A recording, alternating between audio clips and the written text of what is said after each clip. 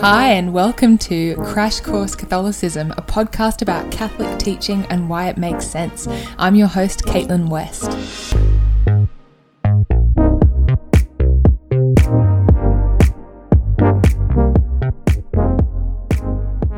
Hello and welcome to episode 37 of Crash Course Catholicism.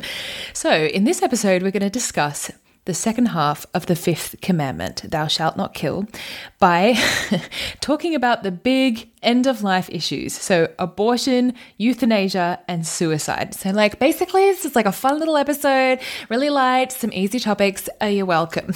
Okay, and I'm going to start with a joke. This is a joke that my dad told me the other day, and gird your loins because it is lame, but it's also a really useful framing device for this episode. So it goes like this.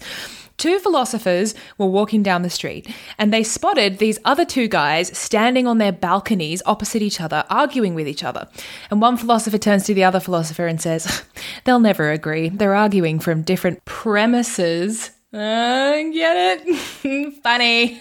No, but seriously, that's actually really useful. Arguing from different premises. What does it mean to argue from different premises? Also, what's a premise? Okay, let's start with that. So a quick recap so that we're all on the same page. A premise is like a basic foundational fact or statement, right? Like the sky is blue or that is a dog. And these premises are kind of like the raw materials that we use to build our opinions, our beliefs, our behaviors. It's kind of like the bricks that we use to build a house. So I can put two premises together and then draw a conclusion from them. I can say, dogs wag their tails when they're happy. That dog is wagging its tail. Therefore, that dog is happy. Now, if my premises are correct, then my conclusion will also be correct. But if even one of my premises is incorrect, that's kind of like putting a broken brick in the foundations of my house, right? The whole structure will be unsound. So, for instance, if I said, dogs growl when they're happy, that dog is growling, therefore that dog is happy, we can see how one incorrect premise has led me to an incorrect and potentially very dangerous conclusion. So as human beings, we are all walking around with different premises in our heads, right? Different foundational facts and beliefs about the world. But unfortunately, often the only thing that we can see when we look at other people is their conclusions, right? Their overall attitudes and opinions and behaviors. But we can't immediately see those premises. It's kind of like only seeing the facade of a house and not being able to see its foundations. Now, why is this a problem? Well, it's a problem because it means that we tend to think that other people are crazy, right? We look at someone else and we think, oh, that person is an absolute monster. How could they possibly think that way? And we do that because we are assuming that they have the same premises as us, that they've just used the same materials to build this monstrous structure. And that's what happens when we argue from different premises, right? I'm standing here on my balcony and you're standing there on yours and we're both going, your house looks stupid. But actually, if we want to understand what that person really thinks and why, and if we want to actually accurately judge whether that opinion or that belief is right or wrong, we actually have to look past that facade and really consider what the foundations of that belief are, right? What it's made of, how it's been put together. So that's what we're going to do in this episode. We are going to, in the immortal words of Dylan Thomas, begin at the beginning. Or slightly more recognizable pop culture reference, start at the very beginning, but Julie Andrews, you're welcome. We're going to start with those fundamental premises and see if we can build up from there to understand the church's position on these end-of-life issues. So, beginning with abortion. We're going to start with two questions. And these two questions are really important because the answers to them will help us to establish our premises. The first question is a fetus a human being? And the second question is, do all human beings have an equal right to life? Now, whenever I ask my secular friends these two questions, I generally get an answer along the following lines. First of all, they might say that particularly at the early stages of a pregnancy, A fetus or an embryo is not a human being. It's just an inanimate clump of cells, right? It has the potential to become a human being, but it isn't one yet. And then in answer to the second question, they might say, even later on in the pregnancy where it's looking more like a human being, it might technically be human, but it isn't yet a human person. So they would distinguish between a human being and a human person. They might say something like this. Look, a fetus doesn't even know that it's alive, right? It's got no awareness of its surroundings. It hasn't developed attachments to the world or to other human beings. So you can't compare it to, say, a mother of 3 who has a life and a job and people who depend on her, and her life is in danger because of this baby she's carrying, right? You can't hold those two things up and say that they're equal. And to be perfectly honest, I can kind of understand why people think that way. If you look at an embryo at the earliest stages of its growth, it doesn't look like a human being. It looks like a clump of cells. It's not until about 4 weeks maybe that it even begins to take on a recognizable human shape. As well as that, we are human beings, right? And as such, we look for tangible evidence of stuff. So a woman who is standing in front of me, who has kids and a job and a life, seems so much more tangible and kind of real and human and alive than this baby that we can't even see, or especially if we're calling it a fetus, right? We can't even see it. It's like an abstract idea. It hasn't even opened its eyes yet. If you've ever seen a baby being born, there is this moment when the baby is actually born where it's suddenly like, oh my gosh, like suddenly there is a human being in this room and it wasn't there 2 seconds ago. It's like it's appeared out of nowhere, right? It's an incredible moment where you actually see the baby and you're like, oh my gosh. And it's really hard to actually grasp that, no, the baby was there 2 seconds ago. It's just that we couldn't see it. And it's really hard to grasp that something is real and alive and there if we can't see it. Now, if I thought this way, if I thought that a fetus was just a clump of cells that has not achieved personhood, I would totally come to the same conclusion as many of my friends, right? That the pro-choice position actually logically follows from those two premises. If it's a clump of cells that hasn't achieved personhood, it would be ridiculous to say, okay, for the sake of this inanimate clump of cells, we are going to sacrifice the well-being and the health of a woman who is in crisis. However, let's just take a look at those two premises a little more closely. First of all, let's consider the idea that an embryo is not a living human being. Now, I'm going to put some resources in the show notes that go into this in a little more detail, some sort of scientific papers for the nerds. But let's just think about what happens at the moment of conception.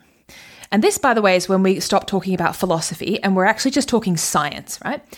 At the moment of conception, within 1 second of the sperm entering the egg, the two become fused and kind of transform into a brand new organism, which we call a zygote. And a zygote, it's not just like an egg with a sperm inside it, right? It's literally a new organism. And it immediately begins to grow and develop. Now, what's really interesting is that the growth and development of a zygote is self-directed. So what that means is that the zygote itself is taking in nutrients, generating its own enzymes and proteins. It's literally growing itself. It's not just an inanimate clump of cells that the mother's body is turning into a baby. In fact, the only thing that the mother's body does is to provide a hospitable environment for the embryo to do its own thing. So one paper that I read put it like this. I really like it. It says, all subsequent events after that moment of conception are acts of the zygote, not acts that form the zygote. So another way of putting this is to say that the zygote is biologically alive, right? And it's not just alive, it is also a complete human organism. So it's really interesting. I was listening to a lecture this week, and the lecturer was talking about gene editing and how that's becoming more of a thing, terrifying.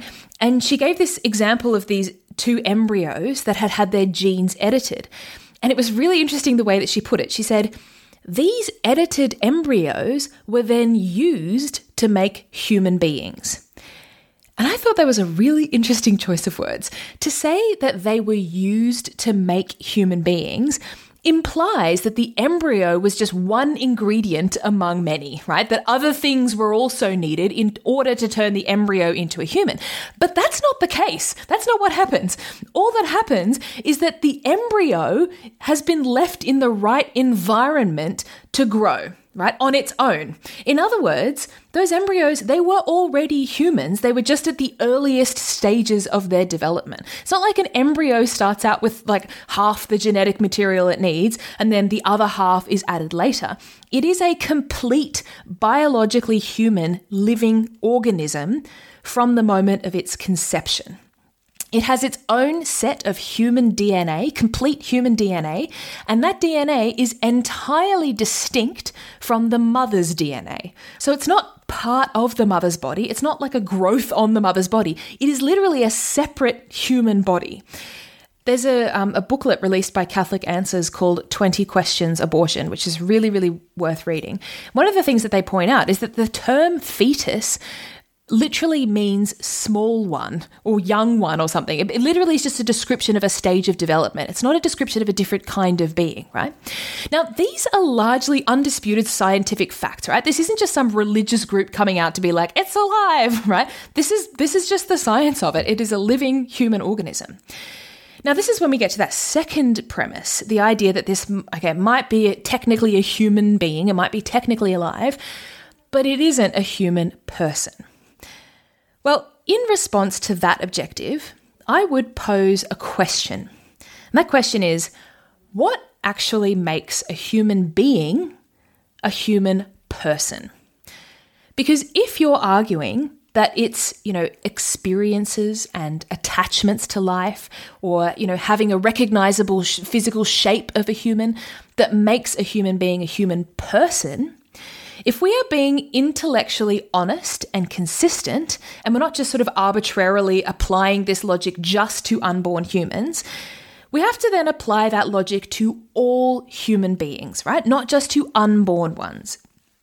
And as soon as we do that, as soon as we say that experiences and attachments and, appearance, etc., are what make us a person, if we apply that to all human beings, we very quickly dig ourselves into a eugenics hole, right? It becomes really difficult for us to then defend the worth of someone who is in a coma or who has a severe disability or like a burns victim who, was in a fire and doesn't look anything like other human beings, And of course we could say, well, a person with a profound disability, that's different because they have families who love them and people who value them and those attachments to life. But that's even worse because that means that we're saying that a person is only worth what other people think they're worth or the experiences that they've had in the world. What does that mean for someone who, has lived in a nursing home their whole life by themselves and no one ever comes to visit them and no one ever loves them? Does that mean that that is not a person and that we have an equal right to take their life if we need to? As soon as personhood is contingent and not inherent, right? As soon as it's something that is earned or conferred rather than being something that belongs to all human beings simply by virtue of the fact that they exist, we find ourselves on really dangerous, shaky ethical ground. So what the church teaches in contrast is that personhood is not something that is earned, it's not something that is conferred, it is inherent. Every single human being, no matter how developed they are, no matter how old they are, what they look like, what abilities they have, absolutely every single human being ever, anywhere, ever, is equally valuable and worthy of life and has the same human rights as everyone else. Now, this position makes particular sense if you believe that human beings are more than just matter. And again, here we have to acknowledge that the secular world is often arguing from a completely different set of premises. Because I've had conversations with friends who will say, okay, I get it, it's a human person technically, etc. But really, at the end of the day, I just don't think that there's such thing as a human soul. We're all just a bunch of matter. When we die, we stop existing. And so I just don't have any emotional problem with ending the life of someone who hasn't been born yet and doesn't even know that they're alive, particularly if it's in aid of someone who has been born and whose life is in danger, etc. Again, I would then prompt that person to apply that logic across all human beings, and that sort of makes it clearer, that it's maybe not the most sound logic. However, and this is the difference, right, between a secular and a Christian understanding of the human person. For Catholics, as we've said before, human beings have this spiritual, eternal element to them that is present from the moment they come into existence. And you can go back to some of our earlier episodes, like episode 6, for instance, if you want to think a bit more about this. And what this means is that they have this added dimension, right? We're made in the image and likeness of God. We're made for eternity in heaven. We're not just matter. We have a spiritual soul, and this gives us dignity and purpose and worth and our right to life. Now, 2 questions that follow on from all of this. Firstly, does all of this stuff about abortion mean that we get to judge a woman who has had an abortion? No, absolutely not. We can judge the objective morality of an act, but we do not have the right to judge the state of a person's soul. Now, this is not to say that it's all fine and dandy and there's nothing wrong with abortion or you do you or whatever. Obviously, we should do everything that we can to try to prevent a situation where someone has an abortion. But it's really important to bear in mind, if we come across someone who has had an abortion, that very often women in these situations are facing pressures that can seriously limit their culpability. So if we encounter someone who's had an abortion, the priority should be on mercy, helping that person to heal and to come back to union with God, rather than on judging and condemning. And I actually say this less for the Catholics, because the Catholics that I have encountered, I can't think of a single Catholic that I know who would be, judgmental and condemning of a woman who's had an abortion. I say this more for the people who feel like, well, the church's teaching means that I am being judged or that my friend is being judged. This is a reassurance that you are not being judged. That is absolutely not what the church teaches or encourages. If you want to think a bit more about this, I recommend listening to an episode of it's actually 2 episodes of a podcast called Among the Lilies, episodes 98 and 99. Which is an interview with a woman who has had an abortion. And it's so beautiful and moving. Literally, I was listening to it and I was like bawling my eyes out on the bus. It's just so beautiful. So I recommend that. Now, the second question that follows on from all of this, does our belief in the rights of the unborn child mean that we then have to sacrifice or ignore or undermine the rights of women who are in danger or who are experiencing a crisis pregnancy? Again, no, not at all. If a woman is in a crisis situation and she's pregnant, societies and individuals have an obligation to do absolutely everything that they can to try to support and assist that woman. The only kind of boundary is that assistance has to fall within the bounds of what is morally permissible. So in the same way that, if a woman is a single mother with a 2-year-old child and she's also fleeing domestic violence, she doesn't have a job or a home, she's desperate and afraid and alone, okay, we need to do absolutely everything that we can to try to help that woman. Now, one of the options that is not available to us in that situation is to take the life of the toddler, because that would make her situation, more doable. Okay, that's not an option. But whatever else we can do, we should do. And it's the same when it comes to abortion. For a woman in crisis, okay, it's not morally permissible to kill her unborn child, but that does not mean that we then get to sort of wash our hands and say, you're on your own. Mothers and their unborn children both have fundamental human rights, and we have to honour and fight for both of them. And in fact, providing for the needs of mothers in crisis, this is a crucial element of creating a pro-life society. It's not enough to just say, abortion is not allowed. We actually then have to provide genuine alternatives to abortion so women feel that they have other choices. I don't know if you've ever had that experience, when you're a kid and you go to your mum and you're like, Mum, I'm hungry. And your mum's like, well, I don't want you to fill up on junk food. So if you're hungry, you can have a piece of fruit. Okay, in that situation, annoying as it is, your mum actually has a point. Like, it's not good to fill up on junk food and you should just eat a piece of fruit. However, if you then look at the fruit bowl and the only thing in there is like bananas that are 2 weeks old and they've gone moldy and they're almost black, or like a couple of apples that are covered in bruises and there's like fruit flies around them. Okay, in that situation, your parent has technically pointed you in the direction of a thing that's good, but if they haven't actually given you a genuine alternative to the junk food, then that's obviously not going to help, and you're probably going to end up eating, a packet of Pringles.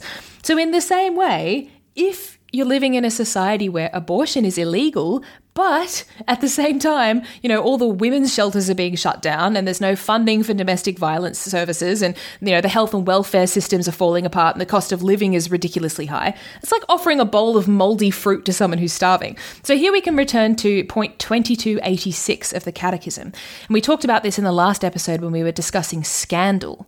The Catechism says, "They are guilty of scandal who establish laws or social structures that make obedience to the commandments difficult or practically impossible."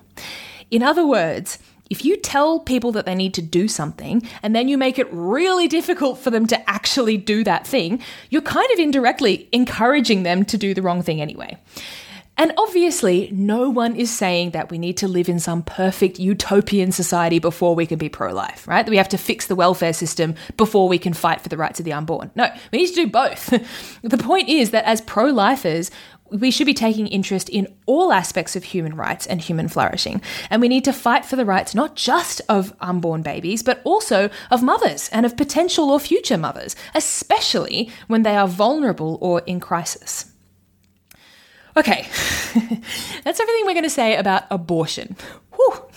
Oh, man, we don't have commercial breaks in this podcast, but I feel like maybe this is a good time to hit the pause button and go and make a cup of tea or take a breather, come up for air, because that is a lot. Okay. So, moving on to euthanasia. First of all, just so that we're all on the same page, let's just define what euthanasia actually is. Point 2277 of the Catechism defines euthanasia as putting an end to the lives of handicapped, sick, or dying persons. So, euthanasia is not the same as naturally allowing someone to die. That is a really important distinction to make at the outset. No one is saying that we have to take unreasonable measures to keep people alive, but rather that we don't have the right to deliberately take a human life. So the Catechism in point 2278 says, "Discontinuing medical procedures that are burdensome, dangerous, extraordinary, or disproportionate can be legitimate. It is the refusal of overzealous treatment." So if you are terminally ill and you're offered a treatment that might extend your life by a few months, but there will also be, serious side effects that will reduce your quality of life, you're totally within your rights to refuse that treatment. The same can also go for, taking someone off life support if there is no reasonable chance that they could ever recover. In those situations, we're naturally allowing someone to die rather than actively killing them. So the Catechism says that in these situations, one does not will to cause death. One's inability to impede it is merely accepted. So in contrast to this, allowing someone to die, direct and active euthanasia, taking the life of someone who is dying or is suffering, is described in the Catechism as morally unacceptable. Again, I think many people these days would take issue with that. Many of, friends of mine who support euthanasia would argue that if someone is experiencing intolerable suffering and they make the free decision to end their own life, that they should be allowed to do that. That, we don't have the right to force someone to continue to suffer needlessly, particularly if they're already terminally ill and they've freely made that decision. Okay, and here, once again, we return to premises, underlying beliefs and assumptions. So there are two key premises that sit under this argument that euthanasia should be permitted. The first is the assumption that I am the owner of my own life, right? My life is essentially mine to do what I want with, so long as I don't sort of encroach on the freedom of other people. And if that's true, then, autonomy is really my greatest right. So long as I'm not hurting anyone else, I'm not killing anyone else, I'm just, asking to end my own life, I should be allowed to do that because it's my life. And then the second premise that sits under this belief is that suffering, especially really intense suffering, is pretty much the ultimate evil, right? That the point of this life is to be happy in this life and to avoid pain whenever we can. So if someone is suffering intolerably and there's no way to stop that suffering, we should do whatever we can to stop it, even if that means ending that person's life. Okay. So let's consider that first premise, that I am the owner of my life. In some of our earlier episodes, we talked about how God is life itself, being itself, right? He's the fullness and the source of all life and being. So what that means is that anything that is alive participates in that life that comes from God. What that means is that life doesn't inherently belong to me. I don't belong to myself. I belong, in the most positive, free, loving sense of the word, to God. And he's a God who isn't some sort of angry despot who's like, it's my life. You're not allowed to do what you want with it. No, he's a God who loves us passionately and has a plan for us, right? He wants us to be able to go to heaven and to be with him. And obviously that doesn't mean that we don't have freedom in my own life. It's not like I'm a robot and God is controlling me, but it does mean that my freedom isn't absolute. So imagine if someone loaned me a really nice guitar, right? Obviously, I'm free to play the guitar. I'm free to tune it. I'm free to take it with me on holidays, right? But I don't have an absolute right to do whatever I want with it. So I can't just smash it on the ground sort of Woodstock style, because ultimately it needs to go back to its owner. And it's the same with life, right? I don't have that absolute right to do whatever I want with my life or to end my life, because it's not just for me, it's not ultimately mine. Now, if you are finding this idea difficult because you don't believe that there is a God, okay, that's the point at which you should probably pause this episode and go back to episodes 1 and 2, right? At that point, it actually stops being a conversation about euthanasia and becomes a conversation about the existence of God. And we need to sort that out first, because otherwise we're just going to remain on those different premises and we're going to go nowhere. So I would encourage you, if this is, a difficult idea, then maybe, that's where the kind of conversation needs to happen. And then that second premise, right? The idea that suffering is like the ultimate pointless evil. Well, first of all, the Catholic Church would agree that suffering is an evil and that we should try to lessen it wherever we can. So point 2279 of the Catechism talks about the use of pain relief and how pain relief is totally legitimate. It says, the use of painkillers to alleviate the sufferings of the dying, even at the risk of shortening their days, can be morally in conformity with human dignity if death is not willed either as an end or a means, but only foreseen and tolerated as inevitable.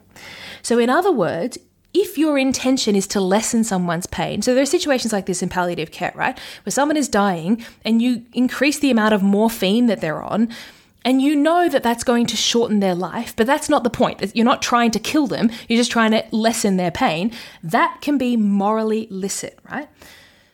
Secondly, as Catholics, we believe that even though suffering, yes, it is an evil, but it's not the ultimate evil and it's not inherently pointless. It can actually be an incredible, purifying, sanctifying process. And here we go back to some of the ideas that we touched on in episode 10 on the cross. So I recommend going back to that one if you want to think more about it. But just for now, to kind of illustrate this point, I want to share an excerpt from a testimony that was written by an Australian girl called Ellie Egan.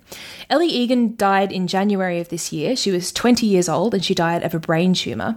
And she suffered a lot, but she was also totally transformed by that suffering. So I'll include the whole testimony in the show notes, but for now I just want to read this quote. She says, "When I was 15, I was diagnosed with brain cancer, a tumour called DIPG, which is pretty aggressive and inoperable and incurable. They gave me 9 months to live. That was 31 months ago. I can't walk properly anymore or write with my right hand. The tumour also affects my vision, my mouth and my speech. At first, I was very confused and didn't believe what was going on. I was scared, sad, angry, and worried all at once. For months, I was so lost. I was angry at God and wondered why this was happening to me. Then, my mum told me all we could do was pray, and she told me to hand myself over to God and that He would find good in all of this. It was all I had, so I started trusting in Him. Once I did this, my worries started to go away. I was starting to understand suffering a bit more. I realised that if I was doing God's will, that no matter what happened, everything was going to be okay. The peace and comfort I now had was amazing. And now I can honestly say the last 2 years have been the best of my life. Oh, isn't that incredible? It gives me goosebumps, honestly. There's a podcast episode on a podcast called Death and Donuts. It's an interview with Ellie's sister. And she talks about how Ellie she was a pretty typical kind of bit rebellious teenager before she got sick. And this illness completely transformed her own life. Ellie's auntie, Stephanie, is actually an intensive care nurse. And she wrote an article about Ellie's death. She said, "As I watched my niece die of a brain tumour, I came to understand why people might think euthanasia is a good idea. As a nurse, I have to maintain a professional distance, but I felt my niece's suffering on a personal level. It was extreme. And I say this as an intensive care nurse. But I also grew to understand the value of personal suffering. It showed me that it is worth fighting to the end. Ellie was constantly surrounded by love. Even though she could not speak, she was able to give people a smile. Her smile was infectious, and she showed us how someone can choose to live with joy and happiness in the midst of difficulty and suffering." So anyway, I'll include all those links in the show notes. It's really worth just checking out her whole story, because it's another one of those ones where you're just like crying at the end of it. You're like, oh my gosh, it's so amazing. She's such an amazing person. But it really illustrates the power of that, really true, intense, horrible suffering, how purifying it can be and how incredible it can be. And I love this quote that Steph includes at the end of her article. She says, "Does our society need to shift its gaze from a quick euthanasia fix towards the long, slow labour of accompanying those who suffer?" I love that reference to labour, right? It reminds me of birth. We've just been talking about birth, right? And of the fact that at the end of that labour is life, right? Beautiful, eternal life in heaven. And that is so worth accompanying someone on that journey. Also bearing in mind that that journey can involve lessening their suffering, right? It doesn't mean that they have to be in the worst suffering possible. Now, for all of the reasons why euthanasia is wrong, the church teaches that suicide is also not an option. We don't have the absolute right to do what we want with our lives. And all of these things, abortion, euthanasia, and suicide, are considered by the church to be grave sins, mortal sins, right? Because human life is so precious. Now, the church has a responsibility to try to balance two things. First of all, clear moral teaching, making sure that people know how serious these things are, with mercy, right? The mercy of God, making sure that people know that God loves them and he's eternally forgiving. And depending on the kind of, state of the world at different points in history, the church has had to emphasize one of those things more intensely at different times, right? The seriousness of the sin versus God's mercy.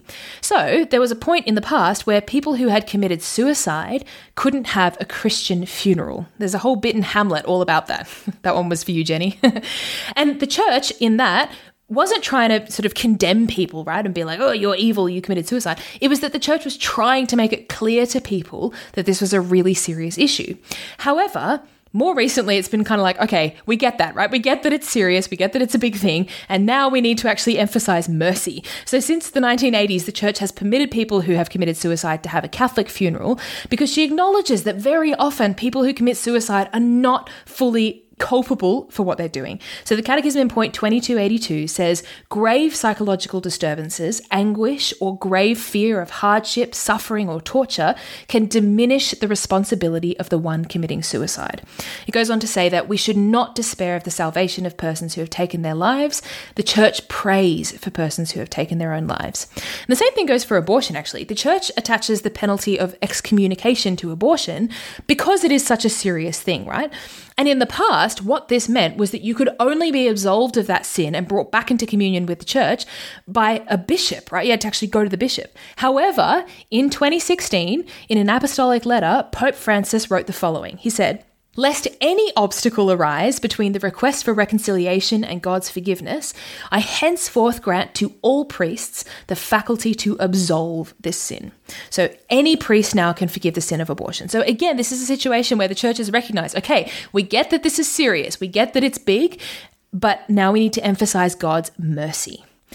And this is something that we need to remember for all of these end-of-life issues. We've talked about it before, but it just bears repeating that there is a difference between objective morality of an action and the degree to which someone is personally culpable.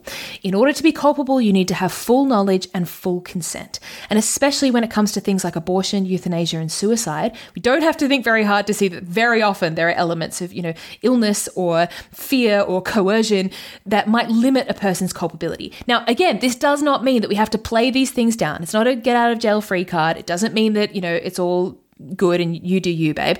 But it does mean that we should just be so careful not to judge someone who has participated in one of those things. And it also means that someone who has been in that situation needs to know that they are not being personally judged, that God loves them, that his mercy is infinite, and all he wants is for them to be with him in heaven. Okay. Whoa. We got there. We did abortion and euthanasia. We didn't even get to the whole war thing, the whole just war. We still have to talk about, a just war and stuff about war. But okay, this is not the time or place to do it. Maybe I'll do a little mini episode later and we can talk about war. But for now, thanks for sticking with me through that long slog through really difficult issues. The next topic that we have to talk about is the sixth commandment, which is thou shalt not commit adultery, which encompasses all of the church's teaching on human sexuality. So another really easy one. Thanks, guys. Good times. I'm going to look forward to that, and you have a fantastic fortnight. Bye.